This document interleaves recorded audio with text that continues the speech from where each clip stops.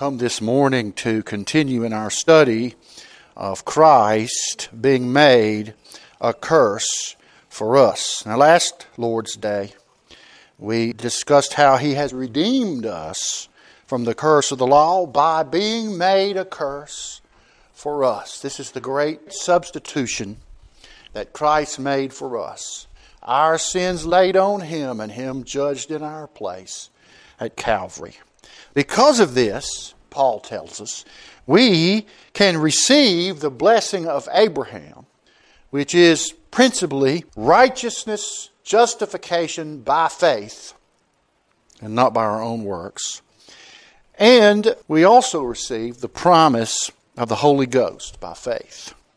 He makes us alive, able to believe and understand the gospel. First of all, the apostles tied the gift of the Holy Ghost with the gospel promises. At Pentecost, Peter exhorted the hearers to repent and trust in the Lord Jesus, promised them that they would receive the Holy Ghost just as Jesus had promised us.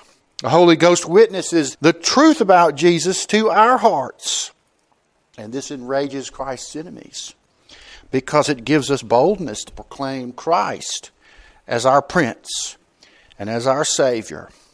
The Holy Ghost coming to the Gentiles was the proof that they too can believe and receive Christ's work of redemption. Peter preached to Cornelius, the Gentile centurion, and while he yet spoke the words of salvation, all the audience believed the promises of forgiveness of sin by Jesus Christ, and the Spirit was poured out upon them all.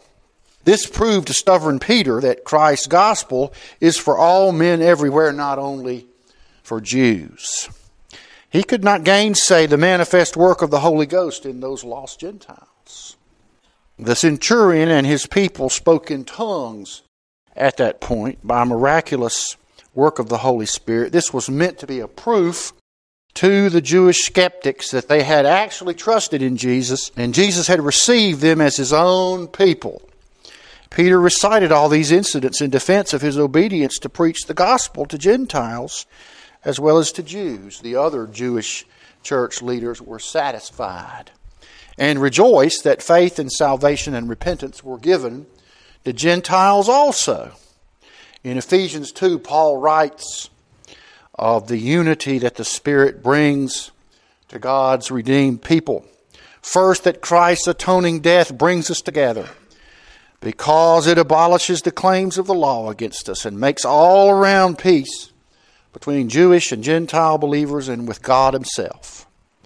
Christ being made a curse to redeem us preaches peace in Christ's church and among the brethren and with God. But then Paul observes that the Spirit gives us all free access to God the Father. Since only the Spirit of God can know the things of God intimately, the Spirit's indwelling of the saints ties us to God in knowledge and understanding of God. The promise of the Spirit dwelling in believers is a more intimate connection to God than even that between friends, among earthly families, and even between husband and wife. Paul then describes the church by the metaphor of a building, of a temple. Christ is the cornerstone that determines, imposes righteousness and truth in the building. We become part of the building.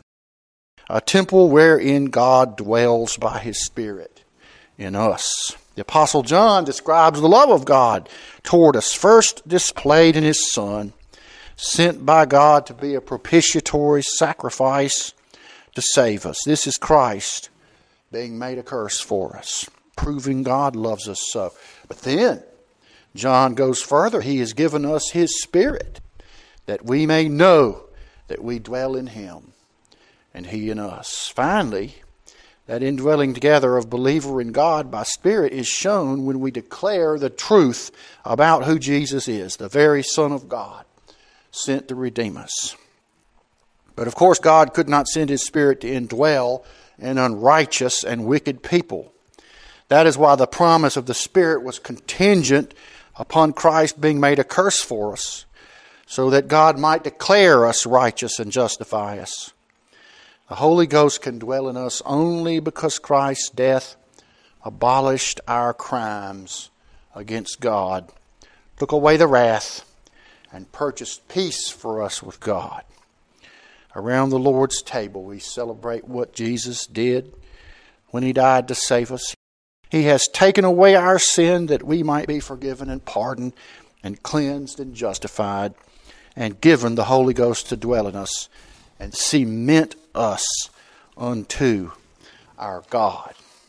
Now we move a little further, and you recall the text is from Galatians 3 at verse 13 that reads, Christ hath redeemed us from the curse of the law, being made a curse for us. For as it is written, cursed is everyone that hangeth upon a tree, that the blessing of Abraham might be received by us, that we might receive the promise of the Holy Ghost by faith. So today, the fact is addressed that the Holy Ghost indwelling us in such a manner makes a difference in our conduct. We are not only indwelled by the Spirit as a point of identity, as a point of connection or means of connection with God, but our conduct is transformed by the indwelling of the Holy Spirit. Now in 1 Corinthians chapter 6, we read these verses at verse 15. Know ye not that your bodies are the members of Christ? Shall I then take the member of Christ and make them the members of an harlot? God forbid. What? Know ye not that he which is joined to an harlot is one body? For two, saith he, shall be one flesh. But he that is joined unto the Lord is one spirit. And here Paul is rebuking the uncleanness, physical uncleanness that would attempt to force God who dwells in us by the Spirit, that would attempt to force Him to then be in union with this great wickedness, with a harlot, with a prostitute, or with any other sin that we take upon ourselves, which we ought not to. Flee fornication. Every sin that a man doeth is without the body, but he that committeth fornication sinneth against his own body. But then look here, verse 19. What? Know ye not that your body is the temple of the Holy Ghost, which is in you, which ye have of God, and ye are not your own, for ye are bought with a price. Therefore glorify God in your body and in your spirit, which are God's. So here we come to the introduction to this concept that the Spirit indwelling believers entails or has the consequence of making it improper for believers to carry on in their sin, because the Spirit dwells in them, as in a temple. You think about that imagery. Our bodies are a house unto the Lord. The Lord dwells in this old house, as the gospel hymn puts it. God dwells in this old house, that is our body. Well, that is a solemn thing, isn't it? It's something that, because we can't see it or feel it tangibly, we tend to let slide from our consciousness. But Paul would have us to remember that God dwells in us, and therefore there is a sanctification that is ongoing to purge us from indwelling sin and unrighteousness. The Holy Ghost dwells in us. God owns us, Paul then goes on to say. Ye are not your own, for ye are bought with a price. And what is the price? The precious blood of Jesus shed to save His people from their sin. You see, He's bought us so that we are no longer, as it were, the rulers of our bodies, but rather He has taken over by the work of Christ in redeeming us. And so therefore, the conclusion is that we ought to glorify God in our bodies and in our spirits. That because God dwells in us through the Holy Ghost, we have a duty to separate ourselves from wickedness and sin, and to glorify, that is, to magnify, exalt, proclaim in our conduct and in our thoughts and our deeds the glory and majesty of the God who now dwells in us. Our body and our spirit are no longer our own. They are the Lord's. So we are to behave as if we are God's purchased possession, because we are. As if we are continually in the presence of God. You can imagine that if you went to God's temple in Old Testament Israel, you would be very, very careful, unless you are a reprobate, to behave in the house of the Lord. Not to carry on any shenanigans or bring any sin there. And that was one of the evils that God rebuked Israel for, was that they would bring into the actual temple area crass commercial interests, or even worse, acts of idolatry and even prostitution in the temple of God. And this is something that ought not to be. And that is what Paul is urging upon the believers. Treat your body and your spirit as if they are temples of the Lord, because they are, because the Holy Ghost dwells in you. And you ought not to behave like you used to, because now you're the temple of God. Now the Holy Ghost unites us with Christ, and that's because Jesus has slain our sin in the flesh, that is, in His body at the cross, and already executed all the laws and punishments in Himself in our place. So you see, the work of Christ on the cross, and this comes, of course, from what we read in Romans chapter 8 this morning. The work of Christ on the cross has slain our sin. How was it slain? It was slain by God's judgment against Jesus, having taken on Himself, having had imputed to Himself our crimes. He was punished in our place. Once the law executes the full measure of its punishment against sin, then that person is free from sin. Usually he's dead, but in Christ's case, He rose again. Now our sin in Christ has been put away forever.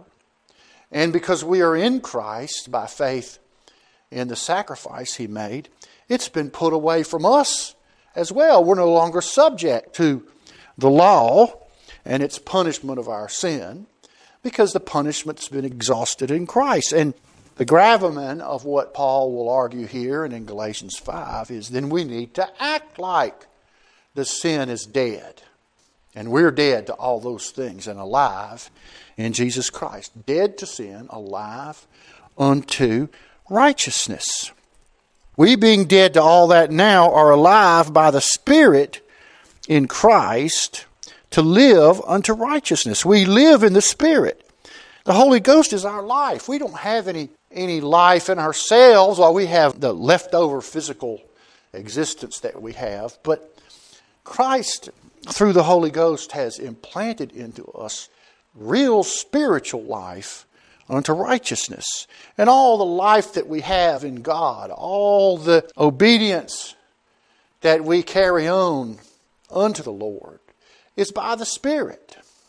His life, His power is working in us to do the things that before we were incapable to do. Why? Because of the weakness of the flesh, as Paul puts it. And so we live in the Spirit. That is, the Holy Ghost is our life.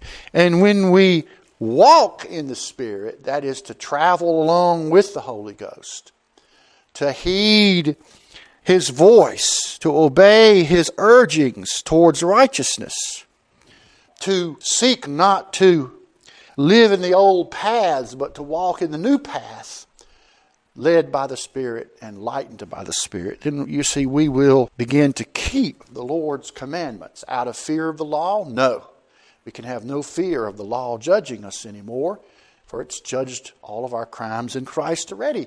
No, now we can live and walk in and keep the Lord's commandments out of love and affection for the one who has redeemed us, and by the power of the Spirit that now dwells in us.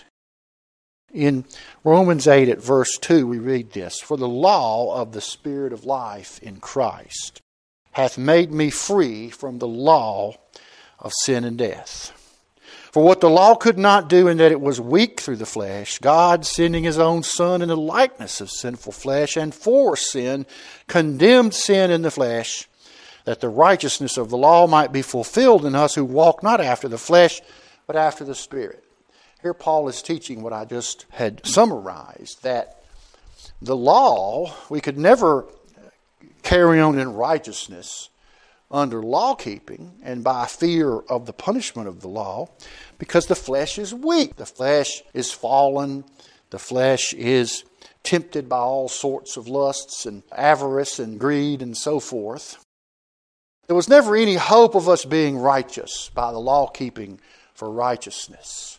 And you can substitute for that any sort of rituals that your church imposes on you, or any sort of baptisms and whatnot. None of that can save anybody. None of that keeping of the law for purposes of obtaining our own righteousness has any hope at all. For all of our righteousnesses are as filthy rags before God, as Isaiah the prophet put it. But because the law couldn't make us righteous, because it's weak through the flesh, God destroyed that law of sin and death in the Lord Jesus by putting to death our sins and answering fully the justice of the law in the sacrifice that Jesus made on our behalf. And so now, you see, we've been freed to have that righteousness fulfilled in us if we walk not after the flesh, but after the Spirit. Now, at verse 8, we read this. So then they that are in the flesh cannot please God. But ye are not in the flesh, but in the Spirit, if so be the Spirit of God dwell in you. Now, if any man have not the Spirit of Christ, he's none of his. So again, this is another sort of a backdoor way of repeating what's been preached over and over all through the New Testament, that those who have believed on Jesus, savingly believed and trusted in his sacrifice and laid aside all their pretenses at their own self-righteousness, they have the Spirit of Christ dwelling in them. And this is not dependent on what they do or how they look or how they behave. If they are saved by Christ, they have the Spirit of Christ in them. This means that they are no longer of the flesh. The law of sin and death in the flesh has no hold on them. That does not mean that they never sin. But what it means is that all their hope of life and all their answer to the judgment of the law is found in the Lord Jesus and indwells them by the Spirit of God. You're not of the flesh, but in the Spirit. If so be the Spirit of God dwell in you. And if you are a believer and if you have trusted in Jesus, then you have the promise of Christ. The Spirit of God dwells in you. And if Christ be in you, the body is dead because of sin, but the Spirit is life because of righteousness. So you see, our own conduct, according to the old rules of the law, are that we're dead, we're in judgment. But the new rule, because Christ has redeemed us from all that, is that the Spirit is life because of righteousness, because of Christ's righteousness.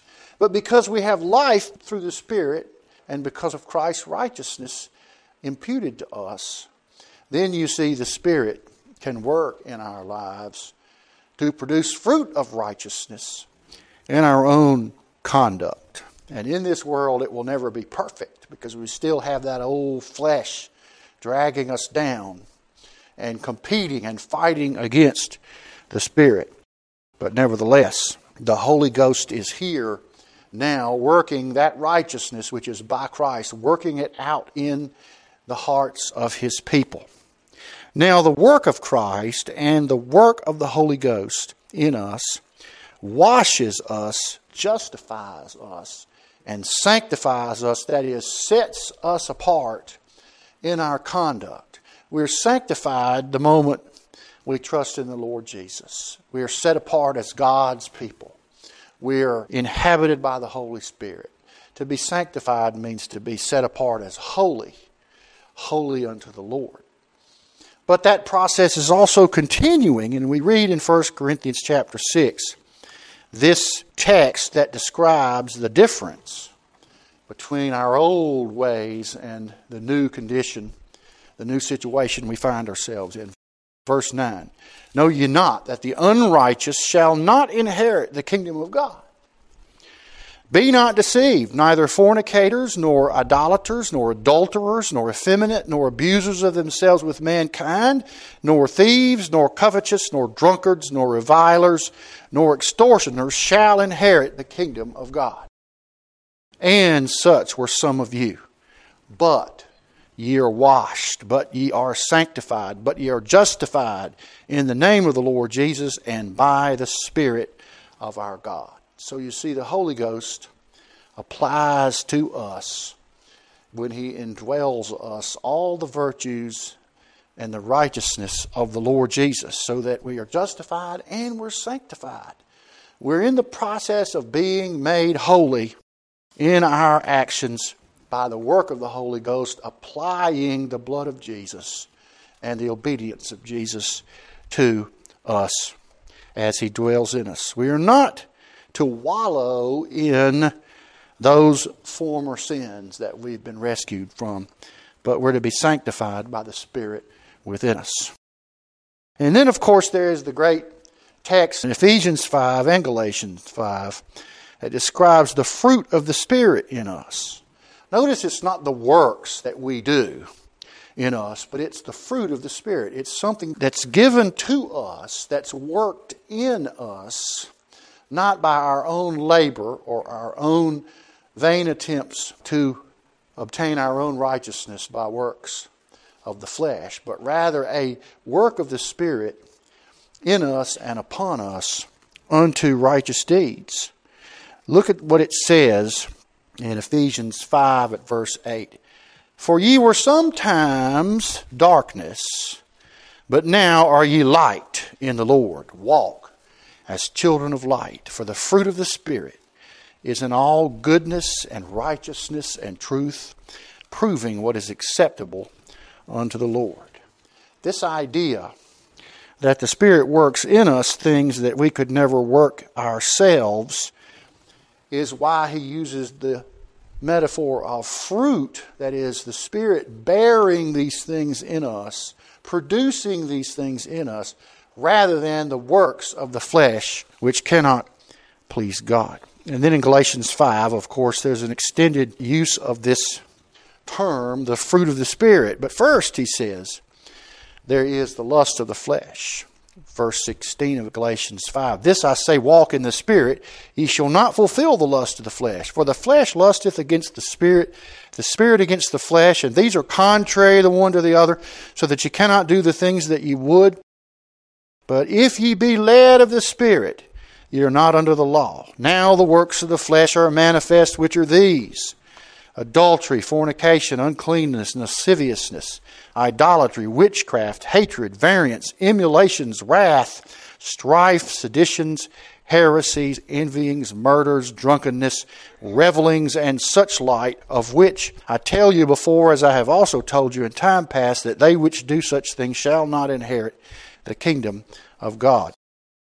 Notice those are the works of the flesh. Now you see, that goes contrary to all of what mankind's own self-created religion would teach us.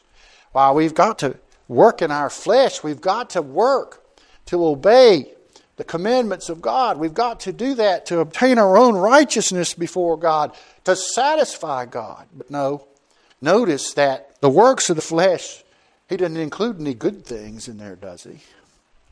That's because if there could be any good thing worked in a sinner by the work of the flesh, by the keeping of the law for self-righteousness, it would be a nullity in God's sight, because all of those deeds are evil in His sight. Why?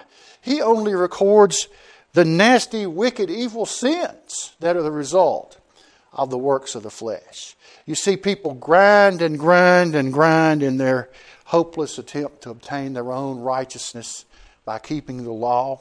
And all God records is all the times they failed, all the times they did evil, all the times they broke His law, because those are really only the things only the works of the flesh that count. And they count unto what? Judgment, condemnation, and helplessness before a holy God. You remember when the Lord comes in Matthew 26 and sets up his throne with his angels and he judges the sheep and the goats. You remember that he remembers against the sheep, that is his people, only the kindnesses that they did towards his people.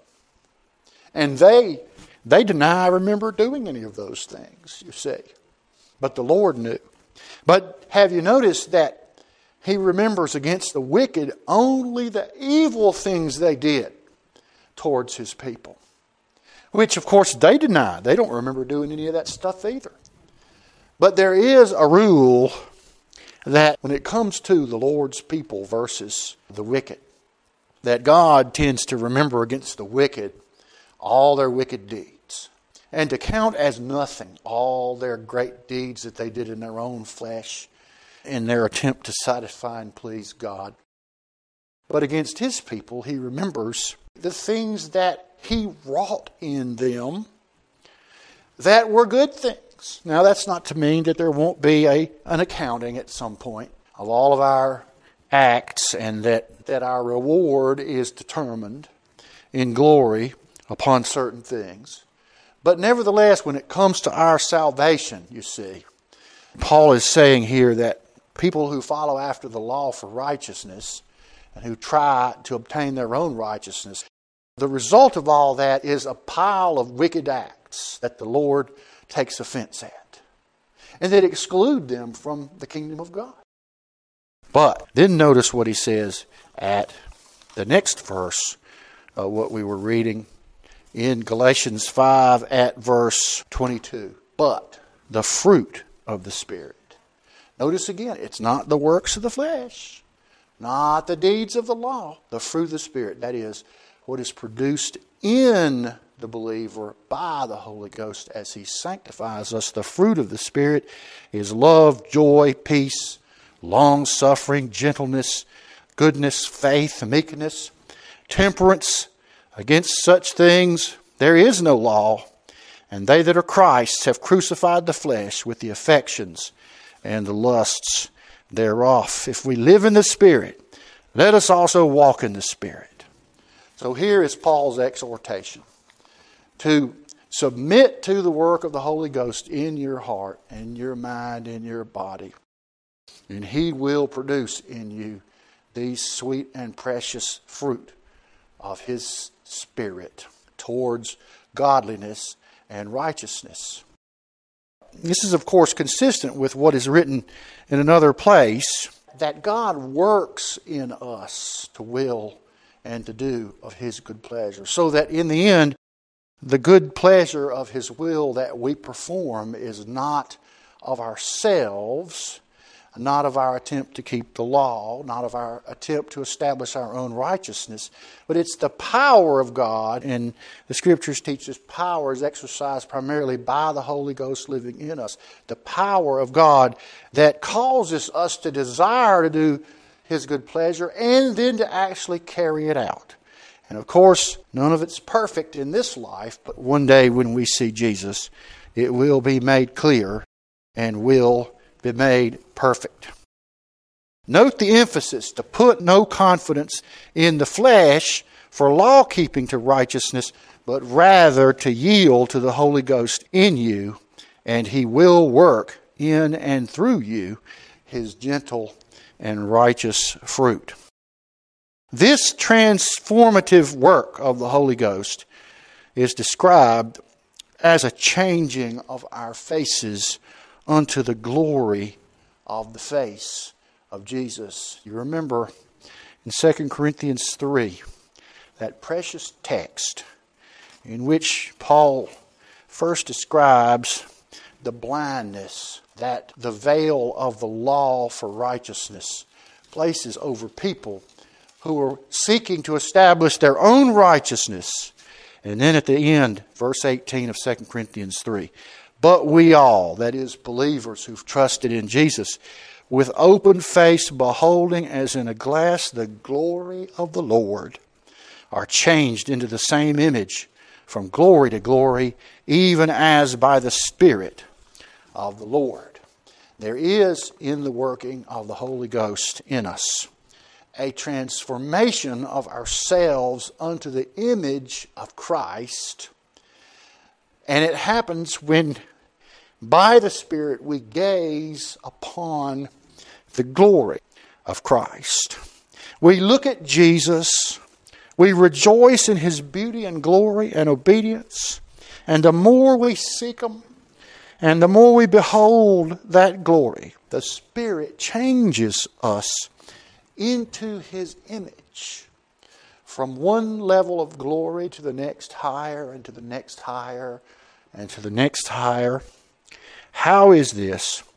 It is through the reading of the Scriptures, the reading of God's Word, through meditation upon the greatness and goodness of God, through worship, the celebration of Christ's goodness and greatness and glory, and His exceeding love for us and what He did to save us. As we consider these things, the Holy Spirit changes us to be more like unto our Lord Jesus.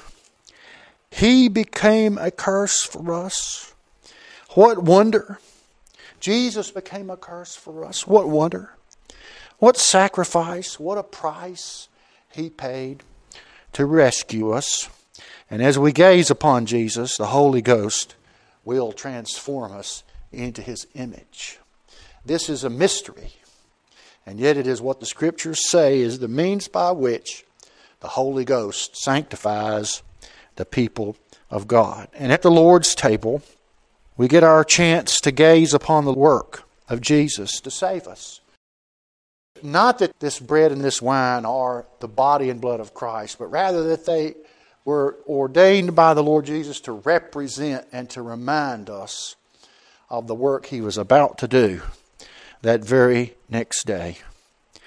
He gave us this bread and wine to remember how His body and blood are our very life. Our very life and eternal salvation and happiness are so dependent upon the actual body and blood of Christ that He shed, that was broken on the cross, and His blood that He shed on the cross, that our whole existence, you see, as believers, is dependent upon that body and that blood. And it's a spiritual thing, but it's as if, by analogy, we feed upon it. We feast upon it. It's our very life and existence, what Christ did.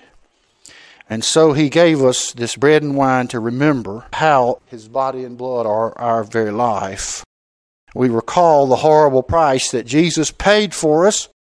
And because He did that for us, we receive not only forgiveness for our sin, not only everlasting life in the presence of the Lord, and not only is His righteousness accredited to us, but we also receive the Holy Ghost, dwelling in us and changing us into the image of the Redeemer. I love the words of that song we sing on occasion.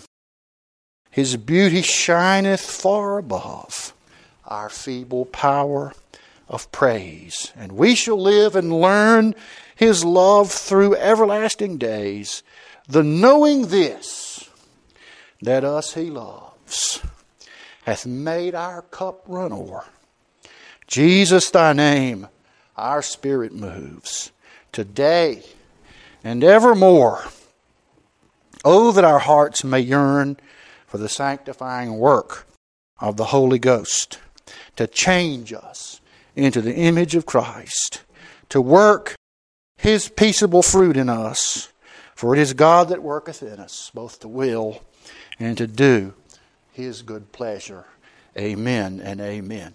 Let's give thanks for the bread that pictures the body of Christ broken for us. Oh God, our Father, we rejoice that when we could not find a lamb to be slain for us, that would be acceptable to You as our substitute, You provided a lamb You gave yourself a lamb to be slain for us in your dear Son, the Lord Jesus. We thank you that He came into this world to save His people from their sin. And that when He went to the cross, dying in our place, He saved us from our sin. All who've put their trust in Him and set aside and repudiated all their own so-called righteous works and lean only upon the sacrifice of Jesus. As if we go to the temple, lay our hands upon the sacrificial lamb and cry out, "O God, judge my crimes in the body of this dear lamb, thy Son." And God does it. And we're set free from the judgment. And Christ is raised again in power and glory because He has satisfied all the demands of justice for us in our place. Therefore the prisoner must be set free. And so he is for all eternity. And we with Him, we who've trusted in Him, we're set free along with Jesus. And one day He will raise us up in power and glory unto Himself.